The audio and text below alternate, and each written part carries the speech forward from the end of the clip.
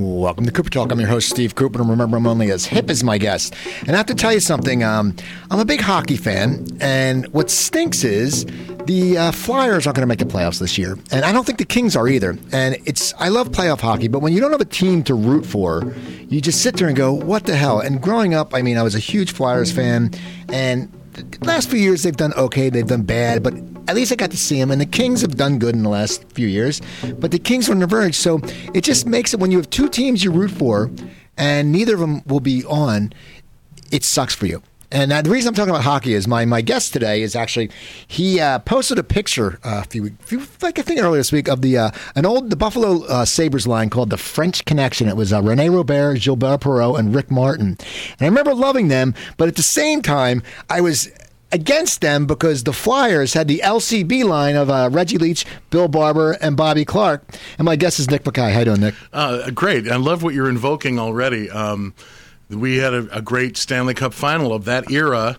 Flyers won. Buffalo, of course, championship free to this day, and proud of it. But I remember the one game that was where the fog covered the rink in Buffalo at Memorial Auditorium. That was big. And crazy. Then, and a bat. The bat. And I think it was not Wayne Cashman. He was a Bruin. It was Larry Hillman, okay, I think, who killed the bat with his stick. But it was one of these old municipal, old school indoor arenas, and when they tore it down finally, I think they unleashed a legion of rats into the world. But it was a great old barn. Well, I remember from that series because I was a big hockey fan, and I remember watching it, and I don't know why it's stuck in my head. But Don Luce, who was probably one of the ugliest hockey players ever.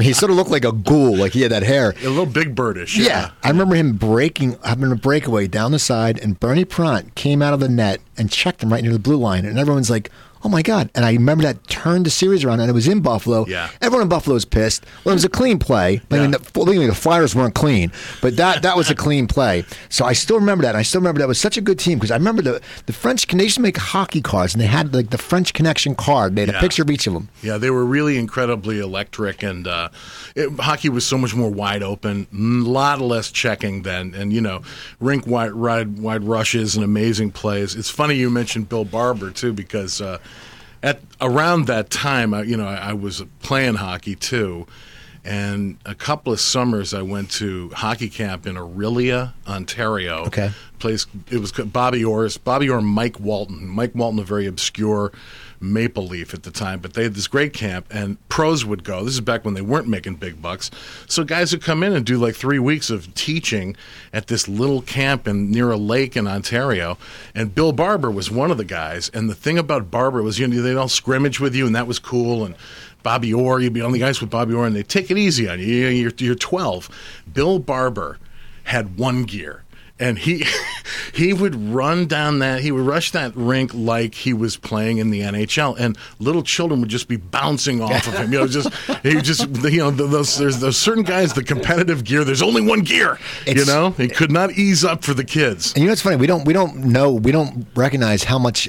No money. They made hardly any money. Like I remember there's a guy named Lou Morrison who played for many years, and there's a bar in Stone Harbor, New Jersey, the beach I would go to in college, and Lou Morrison bartended at this place called Fred's, and everyone knew him, and he was just retired, and it wasn't now where they make the, and he played for like 10 or 12 years. Yep. It was just crazy back then. No, especially in hockey, the salaries were really low. But people don't know that era. Like at the peak of their careers, Yogi Berra and Whitey Ford, they sold suits in the off-season in some place in Hoboken. It's just different days. And Bradshaw, they always said, made more in that hair replacement commercial that used to be in the magazines than he made playing football. And it was a stupid little ad like in the back of Sporting News, and it had his picture with the thing, and he made more money doing that.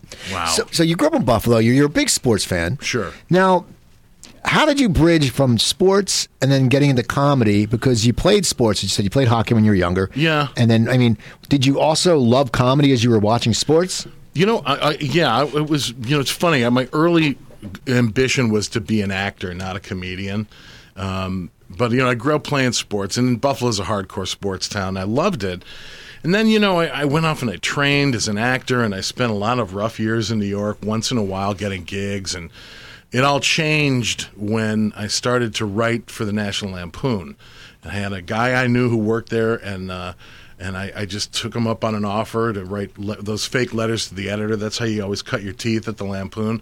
And that's where everything changed for me, because I realized, well, I don't think I'm going to be Hamlet. So let's let's circle the wagons here and figure out something else. And I found it was so radically different. If you could write something funny, it's like being a left-handed pitcher. Everybody needs you, as opposed to being one of 1,000 24-year-old actors, you know? And so from there, that led me to getting work at the earliest incarnation of what is now Comedy Central. Now, as a kid, though, did you want to get into acting? I mean, at what age did you decide you wanted to follow this acting dream? Were you a young kid, or at what point did that happen? I was always a ham, you know, and I was always in plays. And at a certain point in high school, I realized I was, at least on that level, I think I'm pretty good at this. And so I went on and studied in undergrad, and I actually went to grad school in an MFA acting program at SMU down in Dallas, which, believe it or not, at the time was a pretty well-respected program. And so, I poured everything that I used to pour into sports into learning how to do that and learning that craft. And it was kind of an interesting situation. It was part of this thing called the League of Professional Theater Training Schools or whatever. And the ones you've heard of, the famous ones like Yale and Juilliard, were in this thing with a bunch of ones you haven't heard of. At that time, it was like the University of Washington, SMU, Carnegie Mellon people had heard of, but, Wisconsin. Carnegie Mellon's huge. Like, I've got a lot of guests that have come on and said they went to Carnegie Mellon, and I always thought of it as it was a very engineering school. Yeah. And then they have this, like, amazing acting program. Huge theater school, and forever, too. And so what you do is you do 2 years of training, and then as you were about to graduate, you'd go to New York and go to the theater at Juilliard and do a scene and a monologue for a theater filled with casting directors, agent. I mean, you know how that whole thing of like go to New York and beat the streets, and I would never have been able to pull that off. I didn't have that kind of stick-to-itness. I'm not that self-starting.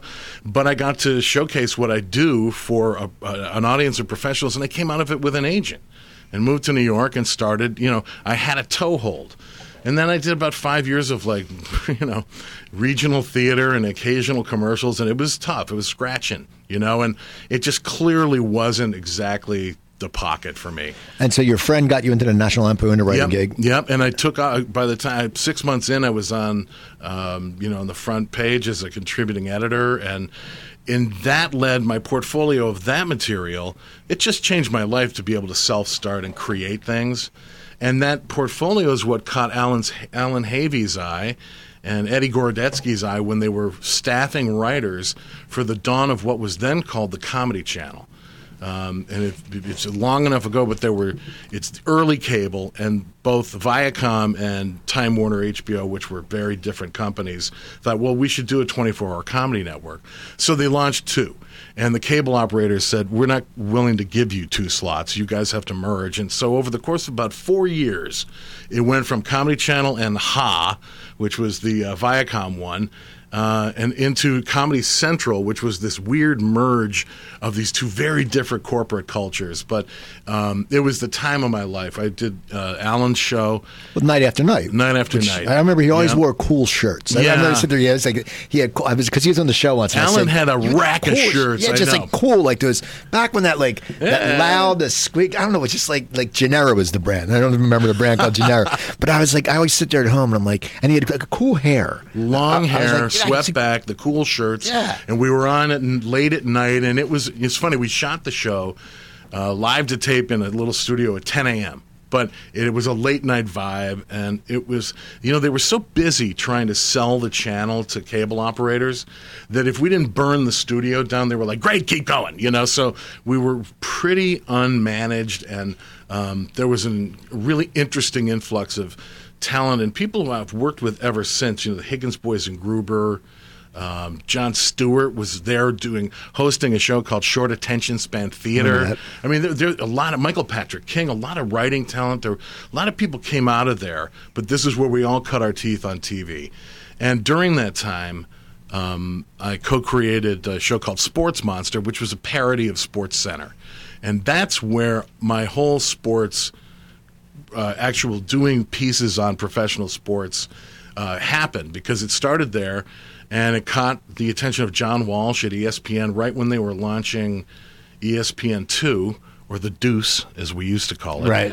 When Keith Olbermann was in leather. You remember those days? I remember. It's so funny. Like and anyone who follows sports remembers like one of the original Deuce moments was when Jim Everett went after Jim Rome. And by the way, I was in the studio right after that because they shot at a place called Production Group right down on Vine. Okay. It's real hole, but they would have a satellite feed out of there, and they would do Rome's show live. And then they'd still have a window for the satellite. So I would go in and piggyback that signal after his show to do my little tail of the tapes or my little 3-minute segments. And they'd shoot it off to Bristol and then edit it there. And I was in after Rome the night that Jim Everett turned the table over on him. And it was like I came in and there was just an energy that was so off. I felt like there was smoke in the play. I was like, wow, what happened? And I soon heard, and then, of course, that clip is infamous. But, oh, those were the days, man. So the Sports Machine. Yeah, Sports Monster. Sports Monster. Now, did you do that because did you incorporate your love of sports in that? Yeah, it was all. It was so much fun. During the Lampoon time, I started to play with some sports comedy and little pieces I wrote for that, and it really whet my appetite for it. And this whole show was great because it was a half hour, and it was produced by Scott Carter, who's been producing Bill Maher's stuff forever, and my co-hosts were Joe Bolster and John Heyman, who were, comics of that day. And we just, we had to have all. The funniest thing is, you're sort of through the looking glass and you can't believe they're letting you. Like going to batting practice at Yankee Stadium and interviewing players with your funny little Comedy Central sign on the mic, and they're actually talking to you, and you're having this out of body experience initially of like, what the hell? They're letting me do this, And from there, it really grew. And then, I did a ton of stuff for ESPN over the years. And what's that like working with ESPN? Because ESPN has grown so much. Yeah. It's so funny. I mean, you sit there, and now it's like I have. I switched a while ago to AT&T Uverse. And so you go down the thing, and you have ESPN, ESPN College, ESPN2. ESPNU, yeah. And it's great because I always like I love Pardon the Interruption. I love Sure. Tony Kornheiser and Wilborn. Yep. And I always know when I leave here, I get home and I miss the 2, but then they play it again at 3, Yeah. at 3:30, and it's just good. But it's grown so much. And you were sort of, they used to have do you remember the ESPN's lighter sides of sports? Golly, yeah. That was really what Sports Monster was, if I may. Up until then, sports humor was the lighter side of sports, or, Jay Johnstone giving Right. a guy a hot foot in the dugout, and there really was no satirical slant, nothing very intelligent going on. Maybe it's Marv Albert on Letterman with the funny highlights, which was great. But, we were the first show to sort of take a deeper attack on it, and it opened up a whole world for me. And, yeah, it was my way of being able to sort of funnel my emotions and my attitudes about sports into something comedic. And I was smart enough to know that if I just kept the highlights married into anything I did, it would fit. Because the one thing I got really early on is that people are looking at ESPN for highlights. It's evolved into more things than now, but at that point it was Sports Center. So if I'm delivering you some good clips here, I'm not going to interrupt the flow too much. Okay, so you started doing that. Now, sports, so it got to be your love of sports and thing. So that must have been great for you. Now, did you do stand-up at all? No, I never did. Because I thought you were involved in that because you knew Heyman and stuff like that. Yeah, most of those guys I all knew from the studio down on 23rd Street for Comedy Channel, and I got to know a whole generation of those guys, but I never did. I was a theater actor and, trying occasionally a little TV, and simultaneous with that, writing for the Lampoon. So my whole voice came out of that experience. And then being at the channel in the old days, it was like doing TV in the 50s. We had to do 5 shows a week on Night After Night. And the original setup was you had a host, a producer, a writer, and a PA. Now do 5 shows a week. Okay. So if you had any skills, great, you're segment 8. It's like it literally, if you could perform, and I ended up finding a lot of opportunities to do characters, do on-camera stuff, but it was all hands on deck. We got to cut the break. We'll be back in just a few. I want to talk more because I know you wrote for Dennis Miller, you wrote in Living Color. You've really had a great diversity of writing for like sports and like things we all love. What guy doesn't love sports and comedy? You can't beat that. Anyway, we'll be back, people. And your Twitter is. And at Nick Bakay, number 4, real. And follow him and follow me at Cooper Talk. We'll be back in just a few.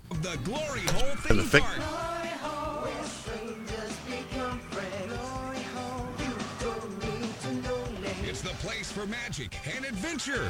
We all like speaking rodents to entertain and educate our kids. And now with Jerry Gerbil, the kids have someone they can really relate to. Kids, come and play. I've got puppies to show you. Yay, a giant speaking rodent! Go on, kids, have fun. I know it's safe. Jerry's wearing a latex bodysuit. See you later, Mom. We're off to have fun with strangers.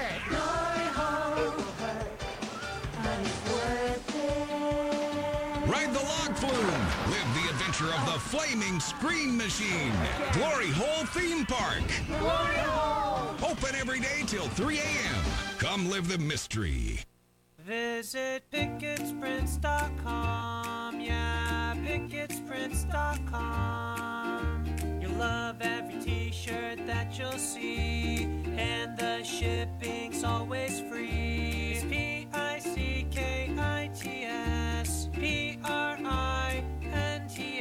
Find your new favorite shirt, you can't go wrong at PicketSprints.com. Glastic Water Bottle, a shatterproof glass water bottle. It's great for any liquid because everything tastes best in glass. A leak-proof lid you can close and toss on the couch without worry. Chances are it won't ever break, but if it does, no worries. The glass is safely contained inside a protective outer shell, so you won't have a dangerous mess to clean up. You can safely remove the broken glass and get replacements. Go to GlasticWaterBottle.com to get your very own Glastic bottle today. That's GlasticWaterBottle.com. GLASSTIC waterbottle.com. What are you waiting for? If you're looking for a way to advertise your business fast and affordably, go to FlyerStudios.com and get full-color business cards and postcards free with a 24 to 48-hour turnaround nationwide. All you have to do is log on to FlyerStudios.com, browse our categories, and click on Free Products. We also offer affordable high-end graphic designs, club flyers, vinyl banners, brochures, posters, CD inserts, and much more. It's all possible at FlyerStudios.com, the fastest, most affordable way to advertise your business. Welcome back to Cooper Talk. Is that new music going? Look at that, man. I feel like, you know, it's like Guns N' Roses is playing right here on the Slash. It doesn't have his hat on. He's doing it. Anyway, we're here with Nick Bakay talking his great writing career and sports, being a big sports follower. So you were doing the ESPN stuff. Now, how did you end up starting to write for Dennis Miller? How did that come about? Dennis, you know, when I was doing Night After Night, the Comedy Channel was not in a ton of homes. It was in 10 million homes, which is nothing for a network. They were still trying to grow the thing, but I happened to be on whatever cable system Dennis was on, and he was getting ready to leave SNL, and he'd been watching the show, and it was the strangest thing. HBO and Comedy Channel, and they did this concert in Central Park with Paul Simon, and Dennis was doing little interstitials, sort of hosting in between performances and acts, and I got invited there with my girlfriend at the time, my wife Robin, and just to go and be backstage, which was cool, and I did that, and I ran into Dennis there, and he went, "Bakay," and I was like, "Wow, what you know me?" Like your stuff. I'm going to be doing a show. Might need you to be the Ed M. So from there, I was like, "Oh, that's interesting." My deal was coming up, and there was a little sense of writing on the wall too that. They're going to take a broom to a lot of the stuff we had done for this newer channel. You know, it's time to go west and go where they really make TV on a level where you might be able to make a true living at it. And he offered me his sidekick and writing gig, and so I came out here with the job of being his announcer and a writer and sidekick on the short-lived original Tribune syndicated Dennis Miller talk show. Okay, that was Cesario on that staff or no? Nope. Okay. But it was a good staff. Everyone went on. Kevin Rooney, Max Muchnick, and David Cohen, Mark Brazil, who created the 70s show. I go on and on. Great staff. Brazil was on. He had said a story. And when he'd also written for another show Jeff Stilson said about some of the writing staffs back then when he wrote for the Chris Rock show, like everyone, like it was Louis C.K. and Sarah Silverman, and absolutely all the writing staffs back then were just strong. Like they're all of you guys have just kept working. A lot of times you hear writers, they just disappear, but it seems like all you guys, was it just, did you think you were edgier or were you smarter, or what made you have resilience and stay in the business? Well, a lot of those guys were stand-ups on that staff, and Dennis had, they'd opened for Dennis, and he took note. So he knew they could write in his voice. I started out being really, I guess it was edgy. I was very, writing for Dennis is such a specific, rich voice to write for. Aggressive, though, and a lot of the sports stuff I did early on was aggressively critical. And it's funny, I've moved on to a whole different world now. But as a young man, there's a lot of anger. There are all those years you were frustrated that, why is this asshole getting a break and I'm not, and you just, when you finally get your break, your cup is just brimming over with venom. Right. So, it was just, and it was kind of the tone of the day, too. It was a real mean-spirited humor era. Not self-loathing, but outward loathing. And I took to that real easy, and, it was kind of a natural fit. And over the years, I just, my career has taken me so far away from that. I went from there to In Living Color. What was that like? I mean, because that, was that in the early years of it? No, I was there for the last year. So it probably had to be a different feeling, because most of the people were gone probably, or all the Wayans were gone. Okay. So it's a completely different world, culturally, and, the writing stories on that thing were infamous. That people have to go in and, pitch 5 sketches every Monday to Keenan, who'd be like wearing sunglasses, and it's like a parole board hearing, just, not fun. But I had a great year. I ended up being in a lot of sketches. I was the host of these Dirty Dozens, these Your Mama joke sketches, and I had an office with Jim Carrey that year, although that was the year that Jim was shooting Ace Ventura and The Mask. So when he'd come in, we would just pile in 10 sketches, and he'd go back on location. And that was the year that he became the biggest movie star in the world. That's crazy. Yeah. It's such a different time. Now, from that, then you ended up with Sabrina. Yeah. Now, you did voiceovers for that too, or you acted, or you did, and you wrote for it? I wrote for it. It was that moment where you have one of those kitchen table talks where your wife kind of sits you down and says, is this going to be the way, every year we're swinging for a new vine and we have no idea. And I had resisted writing on sitcoms. Why? I just didn't like them, It was not my thing. I thought they were just, especially in that era, they were atrocious. They were those horrible different world. I mean, people can say they're always atrocious, but there are levels, man. And it was just, I would look at that and say, I can't imagine writing a Full House. I wouldn't know what the hell to do with that. That's what's amazing. Like they're saying, on Netflix, they're saying how there's going to be the Full House. And everyone's going crazy. I'm thinking, I'm like, you know what we knew Full House as? We all liked, I had hair like Dave Coulier. I'd call my hair back then the Coulier. Like I had the hair like that. And there was like, you sit there and you liked, oh yeah, John Stamos dressed cool. And that's all you saw. You watch the show and go, hey, the chicks like Stamos. What can we wear that they'll think we're like Stamos, and we'll do the cut it out. But you're right. It's like people, I know no one ever sits there and goes, man, hey, Netflix is going to have old Full House. Let's go watch it. No one did that. Well, the weird thing is that Netflix has all sorts of data that no one else has. So there's a demand for it, or they wouldn't do it. Oh, no, it's crazy. But on the other level, I was just I wasn't that guy. I was Mr. Hipster, But it was time to sort of grow up and be a man. And so I opened my mind and I talked to my manager at the time and I said, could you look into sitcom writing and this and that? And within 3 weeks, I got hired to write on Sabrina, the Teenage Witch, a TGIF show. So I've gone from snide, mean-spirited, edge sketch, late night to TGIF. F&F, right? And I'm like, oh my God, I am taking one for the team here, man. But okay. And then I was also cast as the voice of the talking cat Salem on the show. And lo and behold, with all that sort of kicking and screaming, it's the best gig I ever had. Show goes 7 years. Wrote on it for 4. Learned a lot about writing. Is whatever you think of the show, there's a process to learning how to write these things. And I was lucky to work with very good writers and mentors on that, and just totally changed my path. How did the voice come? I mean, how did they pick you for that voice? Was it? I did a lot of voiceover work, and I was already doing one of the main characters on a Nickelodeon cartoon called The Angry Beavers. Okay. It was Norbert. So I had done a lot of that, and the thing about the Sabrina was not a typical pilot. They did this weird Showtime movie of it that was not a half hour and not particularly funny, but they used that as a prototype, and ABC bought the series without a pilot. So the voice of the cat was up for grabs, and I auditioned for it. And, I had a little bit of an inside job going for me there, but I know what I was doing, and I got it. And it, man, it was a blast, a really fun gig. Doing that cat was writing it as well as performing it. Did you ever sit there Delightful. and go, you know what, man? Okay, this is a really funny idea. I'm pitching it for the cat. Oh, yeah. Because it's you. So of course I you're was saying judicious, but but it's just one of those things. If you got a puppet on a show, everyone's writing for the puppet because puppets can get away with everything. Yeah, sure.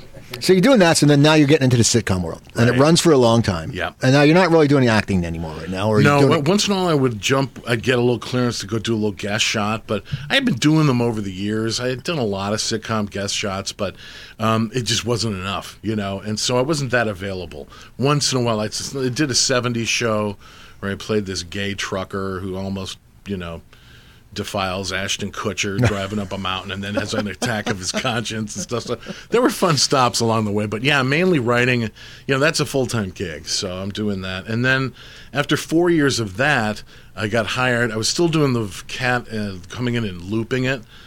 But I moved over to King of Queens. Okay. Now was the sports stuff all done for now? I did sports all the way through this. Okay. When we did the gambling segment on ESPN, the football betting segment, that is, I think, the thing people most remember, my wife and I, we would sort of come up with whatever our little premise of the sketch element was.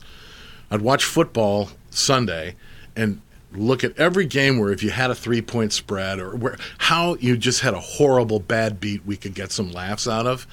I would write the script and build it to highlights Sunday night. Monday morning at the crack of dawn, there was a crew in our living room. And we would shoot the segment. They would microwave it to Bristol, and I would then head over to Sony and be at a table read for King of Queens at 10.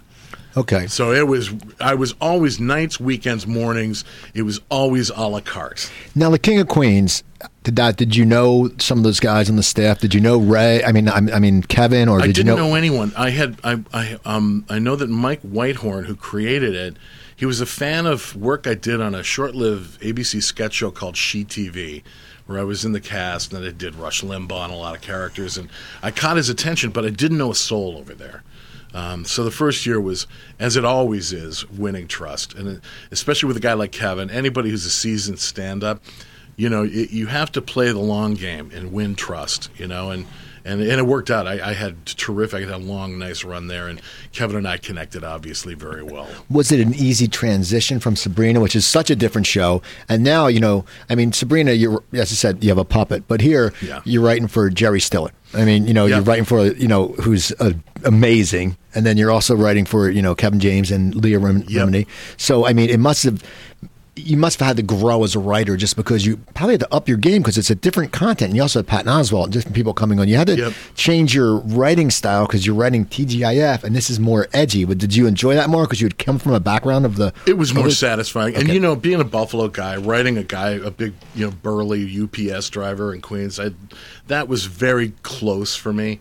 But, I was still really learning the process. Like I said, I was a reluctant sitcom writer. And I swear to God, I think in the last 6 months in my career is the first time I have actually ever felt like I think I know what I'm doing. It is a constant learning curve. The other thing is it's the voice of your star, but it's also the culture of the writing room. And everyone is different. And everyone thinks it's the right way. So, if you're lucky, you get to pollinate through a lot of different rooms and cherry pick a lot of really successful approaches and relinquish the ones that are a waste of time. And I've been lucky to do that over the years. But, yeah, the change from writing Sabrina, and this was also really a matriarchy. Everybody in an important role on the Sabrina chain of command were female. And going over to King of Queens, an extremely male energy, very different. everything about it was a change. And my head was on a swivel for a while, and then I eased in, and it worked out beautifully. Now, I know you've written the Paul Blart movies. Mm-hmm. Now, is that because you became friends with Kevin and you earned that trust? And who came up with the idea? And was that your first experience for writing a screenplay? Because it was going to be first of all, he's coming up with a sitcom. Yeah. It's going to be a big movie. It's not like someone saying, hey, write a spec for some independent, $40,000 student film. You're writing for sitting there with a star, which are people expecting it to go. You're going to get a turnout to start because people know him and they love him. So, I mean, was that your first time writing a screenplay? I had sold some and written them, but they weren't produced, but this is the first time I ever had a star. What did you write about in those screenplays? Were they comedies? Well, the main one was one called The Little Lord, which is about a bad boy, broke British royal who just had to come to America and basically get, humbled hard. And it was a really fun script. It just didn't happen, But the way the Mall Cop thing happened, I was working on, I'd moved on, the show was over, King of Queens was over, and I was writing a show called Till Death with Brad Garrett. And during that time, I got a call from Kevin's manager, and he had done Hitch and made a really big splash, but there was a little lull, just trying to find the right thing for him for his first vehicle. And he was working with a producer on a concept, and they brought me in for a couple of weeks just to try to kickstart it or whatever. And it was a terrific idea, but very unwieldy. What was the original idea? Was the security? I mean, no. This was a completely different idea with a well-known producer-director. And I was just brought in to try and sort of get some flow, get something, I don't know, get Kevin in or out, And it was frustrating to do this idea and the Mall Cop idea. It was one of those things where like 5 days in and we're in there and drinking coffee and sort of dreading the start of the process. And we started talking about a mall cop because I had been a security guard back in Buffalo. And the guys I met on that gig were so insane. It's just such a strange little world. So it was close to me. And we had the gist. I mean, the gist of it is it's a fat mall cop diehard. It's just all it is, And I think that thing sold that afternoon on that sentence, with Kevin. It was just Sony bought it in a heartbeat, and and it was not an expensive movie, and it was very successful. Were you in the whole process and the rewrites, or it was you? After you sat down, did you sit there and write it with Kevin? Or, Oh yeah. And so you guys sat there. Now that must have been a great writing session. You must have just had fun because when we worked together, it's not work. I will say that. It was really a terrific process, and it always is that way. And but we didn't have any idea what the movie would do. I don't think anybody saw what happened coming. But it turned out to be, a really smart thing. Adam Sandler obviously also was very involved and co-produced it with Sony, and he was the one we were trying to figure out what level, like of weaponry and bad guys and all this stuff that's not our comfort zone, And Adam was the one who said, listen, make this PG. And that was the best advice because what made the movie successful was, you could go as a family. Nothing in it's going to make you uncomfortable, and hopefully everyone laughs. That was our whole goal, and it worked. And now, in a couple of weeks, we have the sequel coming out. Now, do the physical scenes come out themselves when you're writing? I mean, you sit there, I'm sure, like on paper, sometimes physical doesn't read as funny. Yeah. And if you sit there, like when you write a scene, did you sit there and, it maybe just say sometimes you thought, okay, you know what? I know Kevin, I'm going to make this over the top because I know Kevin will try to get it. And if he doesn't, it's going to be funny getting him to try to attempt it. Did anything happen like that? Yeah, well, when you're writing together, the beauty of the deal is that the star of the movie is there to vet whatever you're doing. And Kevin knows that physical comedy is, part of what he does incredibly well. So he's very open to it. But talking about and pitching the bits, a lot of them do live. A lot of them are as scripted. But in the first Mall Cop, I think the thing that maybe sold the movie in the trailer more than anything else was that one moment where he does a slide to get him behind cover, and he comes up short and then inches his way. That was just in the moment. That was Kevin in the moment. That was not. But I think that was the moment of the whole trailer that made you go, okay, I'll go see that. Now, after it did well, and it did well, did you automatically think sequel? Or did you? What was that philosophy? Because you're sitting there, it went well. That's like anything. Sure. Everything now is such a.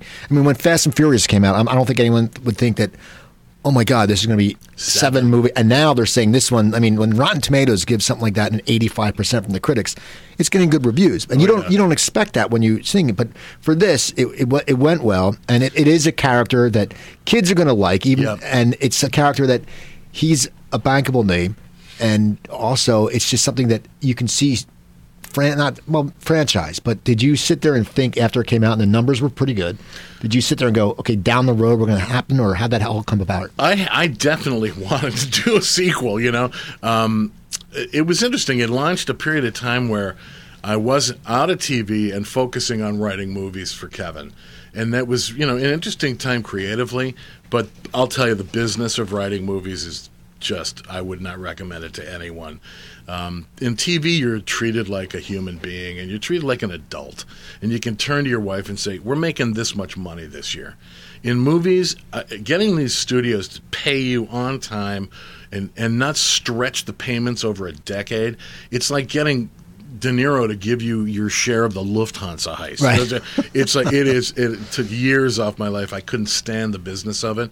And part of that, too, was, you know, Sandler's policy at that time was we don't do sequels. He had never done Happy Madison 2 or you name it. Now, of course, he's done Grown Ups, you know, and now Kevin's back and doing Mall Cop 2. But there was this philosophy of the time, like, no, we have to go forth. So I was like, oh, great, you know. So, and we did Zookeeper, which, you know, made a lot of money but cost a lot of money.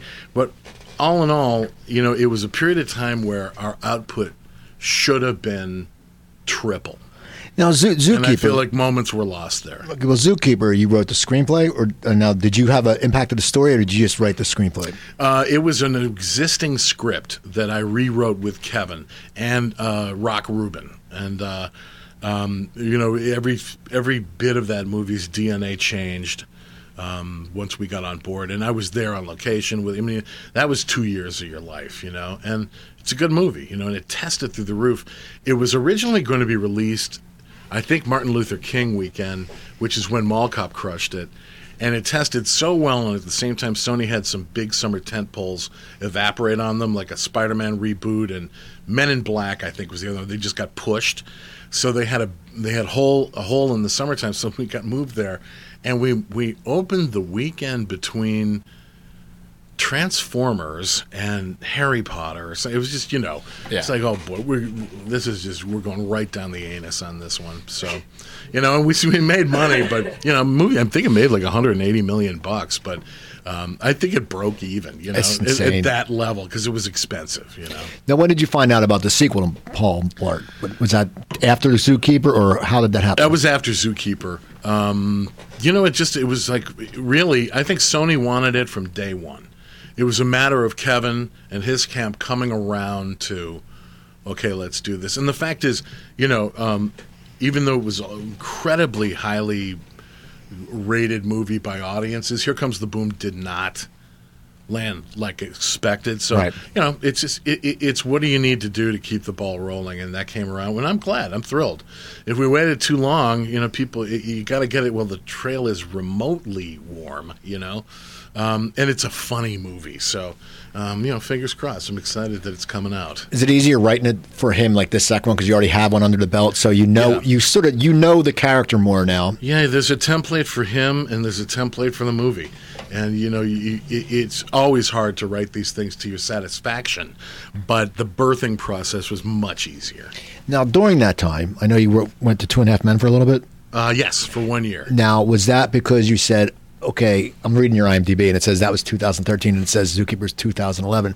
Was it that you were just sitting there going, I have to get back into TV? I was desperate to get back into TV. It's so funny. You didn't want to go into it, and then all of a sudden down the road. But I guess because it's such a, as you said, it's like, you know what you're getting paid. Yeah. It's a comfortable day. You know, you go in, your day is going to be what? You come in at 8 or 9, you're done at whatever. It depends. You know, half hours can have terrible hours.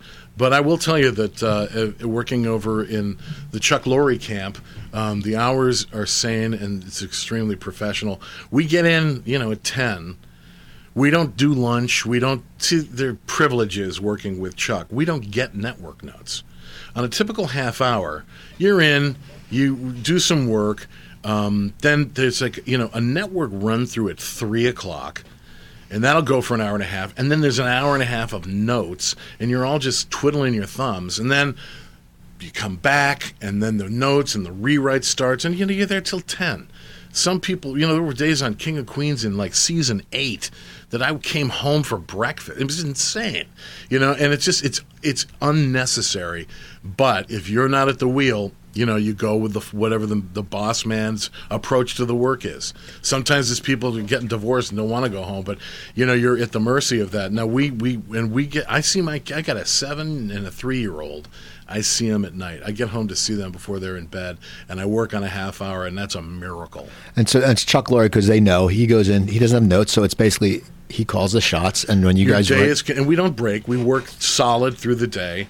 And but he also, no one's done this as much or as well as Chuck. Right. He just solves problems in an instant that without him in the room, we'd be banging our heads against the wall a lot longer. But he's and he's just definitive, and the results are good. So it's been a wonderful experience. And yeah, believe me, getting back to TV has been I cannot tell you how much I appreciate being back. Well, 2.5 Men, was that Kushner years? Yeah. Okay, so now was the drama lifted by the time you got there? I mean, it was, but I've been friends with Eddie Gorodetsky, who's written on all of the Chuck shows. Right. I go back to New York and Comedy Central with Eddie, and so I heard every blow by blow through him. We'd have dinner every once a month or so, and I'd hear what was going on. So I was very fluent in all of the drama and the craziness. But by the time I got there, it was settled in. Ashton is just a pro. And boy, I'll tell you, John Cryer is the consummate pro. What's amazing me about John Cryer is, well, he's so damn funny. Yeah. But he, you think back. I mean, you don't think this and young kids don't think it when they see 2.5 Men, but he was on a show. He was on a lot of failed sitcoms like The Fabulous Teddy Z. Oh yeah. And I think he was in something with Dabney Coleman, I believe. And I don't even know the list, but he came to that show with a litany of failed shows and the movies. And Chuck, I think, had to fight for him. And it's funny because he's so good at it. But yeah, I think back, like Morgan Stewart's Coming Home. You think of like all these 80s movies. And he was in everything, and it's just good for him because he's kept that character, and I always joke. I always put him to. I tweet. I go, he's broke, but he's always wearing a Ralph Lauren shirt. And I'm like, and how's he getting these hot looking women when he's broke? I have friends who make good money and they can't get hot looking women. John Cryer is always hooking up with hot looking women, and I'm like, wait a second. And his wife in real life is wonderful. Oh, she's not only beautiful, but she's absolutely lovely. I remember when she was in Good Day LA, and she was it's Lisa Joyner, right? You got me on Good Day LA. That's out of my wheelhouse. I don't know, but I know that they're back in the day when they're just a happy, beautiful couple with beautiful family. So did you want to leave 2.5 Men, or what happened there? No, what happened was I did a year there, and during that time, Chuck was developing the show Mom, and that was during that season, and I had good chemistry with Chuck pretty fast. And he invited me to come in on a couple of rewrites on it. And then during the pilot week when we shot it, I was there all hands on deck, and it was just a really good fit. So when the show got picked up, he asked me to move over to Mom. Okay, so I did. We have about 2 minutes before the break, because when I come back from the break, I want to talk about Mom. Because it's one of those things, well, we'll talk about, but it's such a great cast. I mean, my girlfriend loves the show, and she's never seen Scary Movie, and I try to tell her how funny Anna Faris is. Yeah. And then we were sitting there, and she was flipping around on a Saturday or Sunday, and there's an Old Friends. And she was she was going to play the surrogate mother. Yep. And she has one of those voices where you're sitting there and you're going, I was walking in the kitchen and I go, I think that's Anna Faris. Yeah. And we waited and saw it. And so it's just it's a great show. Now, are you still doing sports stuff? I don't do any sports. Do you miss it? Not really. It's interesting. I went and started to do stuff for the NFL Network, and like ESPN's very weird and territorial. I never really. It was always just a sidebar, but my ESPN stuff went away once I started doing NFL Network, and then that kind of went away too. And I just kind of. I think I've done 10 trillion 800-word articles and 3-minute segments, and. I just get to be a fan now. I just get to watch the Bills and the Sabres, and I don't have to care about anything I don't care about. It's good. Is that kid Acho a good linebacker the Eagles got?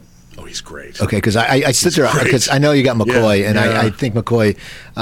It's just he can never get 4th and 1, which the Eagles needed. Right. But everyone bitches. So he had one rookie year, all-pro level. I mean, he's great. Good. And Chip Kelly obviously knows what he's getting. He's played for him. well, okay, we'll be back in just a few. We have Nick Bakay. It's at Nick Bakay 4. At Nick Bakay 4 Real, the number 4 Real. And I'm at Cooper Talk, and John DeCrosta is still in the studio. He's at John DeCrosta. And isn't it Zebra Productions? No. Laughing Zebra. LaughingZebra.com. Yeah. Check that out. We'll be back in just a few. We're going to talk Mom, which if you haven't watched it, it's an excellent show. So we'll be back in just a few. My family! He's got a gun! Someone's breaking into your home. What do you do? Call 911? It takes the police an average of 35 minutes to respond to a 911 call. In that time, a burglar could have his way with your wife, smoke a cigarette, flip her over, and go in for seconds. Don't let the worst happen to you. It is vital that you protect yourself. Do it the patriotic way. That's right. Ammunition has all the equipment you need to protect your family from the evils of a liberal society. Fixed, mounted, and shoulder-held submachine guns, mortars, surface-to-air, and all manner of heat-seeking missiles. And just in to celebrate the Gulf War, pink and blue tracer bullets so you can protect your family in the dark. Start the week off right on Make My Day Mondays with 2-for-1 on main, strafe, and kill landmines. Got Gulf War syndrome? Get $10 off all machine gun rentals. Hey, if you love your family, prove it with a gun. Ammunition, protecting your rights. New Normal by Skull Shaver. How smoothly it shaves your head as well as your face. Look at how comfortably it reaches your neck and head. These 5 rotary blades will catch all the contours of your head and face. No other shaver can claim that. Skull Shaver's patented design will make you love it or your money back. Skull Shaver is the new normal in electric shavers. Available at Amazon.com, fine stores, and SkullShaver.com. Order now. You will love it or your money back. Do you love electronic cigarettes but hate the hassle of recharging and refilling? Well, now there's a solution. Introducing Zenny Cigarettes, the world's best disposable e-cigarettes. Zenny Cigs look and feel just like a real cigarette, but without the tar, ash, odor, and chemicals. The best part, Zenny Cigs are affordable, less than $5 each. Get your disposable Zenny cigarettes today at zensig.com. That's www.zensig.com. CaffeineLand.com, leader in transdermal patch technology. Supplement delivery directly to the bloodstream. Are you completely satisfied with your daily coffee? Try our caffeine energy patches. Use promo code RADIO10 for 10% off your order. CaffeineLand.com. That's CaffeineLand.com. Welcome back to Cooper Talk. I'm your host, Steve Cooper. Remember, follow me on Twitter at Cooper Talk. Go to my website, coopertalk.net. I have about 360 episodes up. Email me at cooper@coopertalk.net. And my new website is stopthesalt.com. Go buy my low-sodium cookbook. It's Stop the Salt.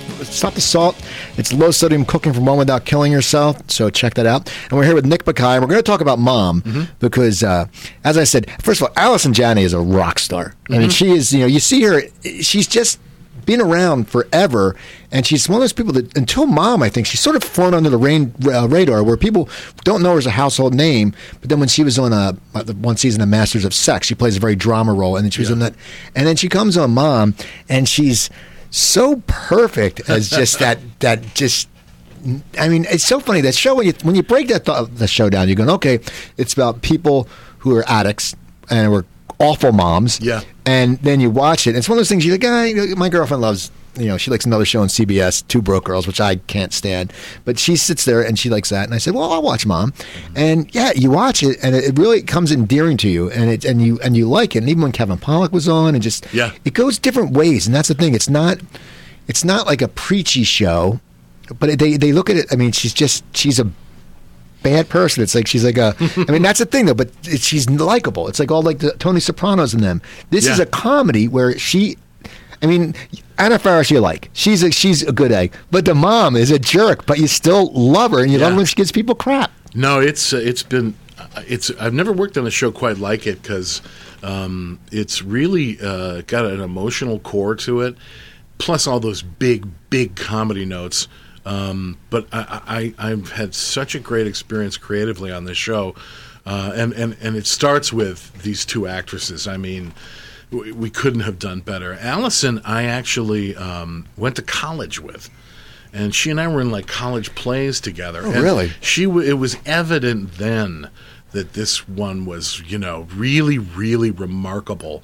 And I've obviously followed her career ever since. And she's, other than The West Wing, which was a big deal, and she won about 18,000 Emmys for that. But you're right, she's the definition of an incredibly versatile actress who can do the heaviest material, and then she can come on our show and do the biggest, broadest comedy and just slam dunk. And she does it physical. Like the other night when her back hurt and they're trying to get her in the bed. Yeah. It's such a old pratfall, but just the way she did it, it's funny because you're thinking, okay, something. You don't think she's going to tumble like that, and that's the thing. I mean, she's a phenomenal actress, and I think didn't she win the Emmy this year? She won the Emmy for Mom, and she was up for that and Masters of Sex. So if you want to look at someone with range, there you go. And because her character, if you don't watch Masters of Sex, people, her character is married to a high up in a university or hospital who is gay. Right. And that's the thing, and he hides his little side boys on the side, and then she goes from that where she just kills it, and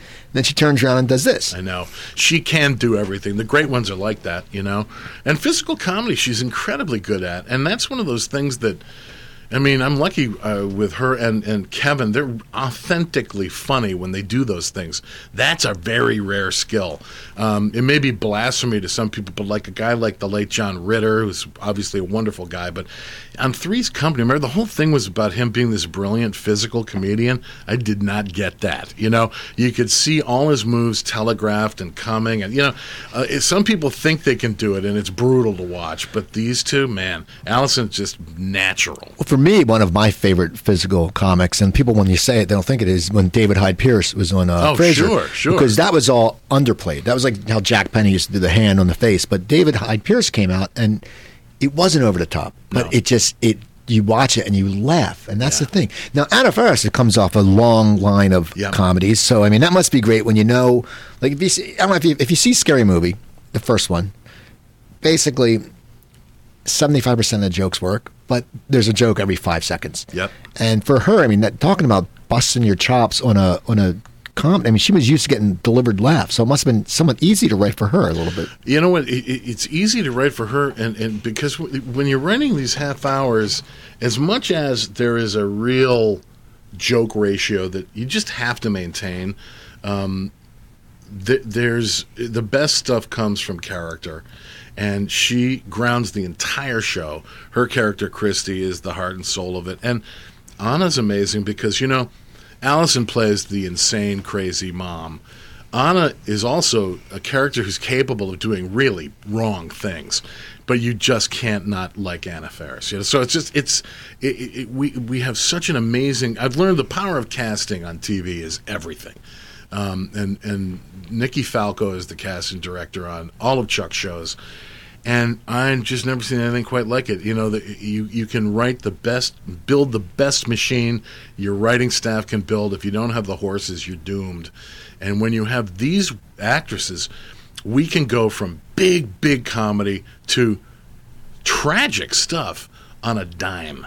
And that's an amazing gift to us as a writing staff. Well, now someone like Jamie Presley comes on. Yeah. And now is that, and I get a lot of character actors on my show and actors, and a lot of them say either a sitcom or drama. They come in for one episode, and that's all they think it's going to be. And then the people like them, and they come back.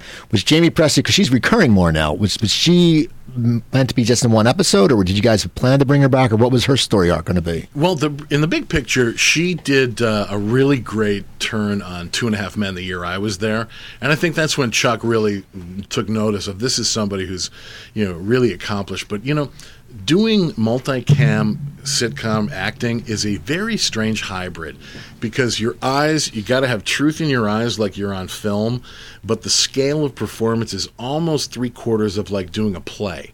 And it's a rare thing to find the people who can just own that. And Jamie does. And so, yeah, she was brought in on Mom for one episode.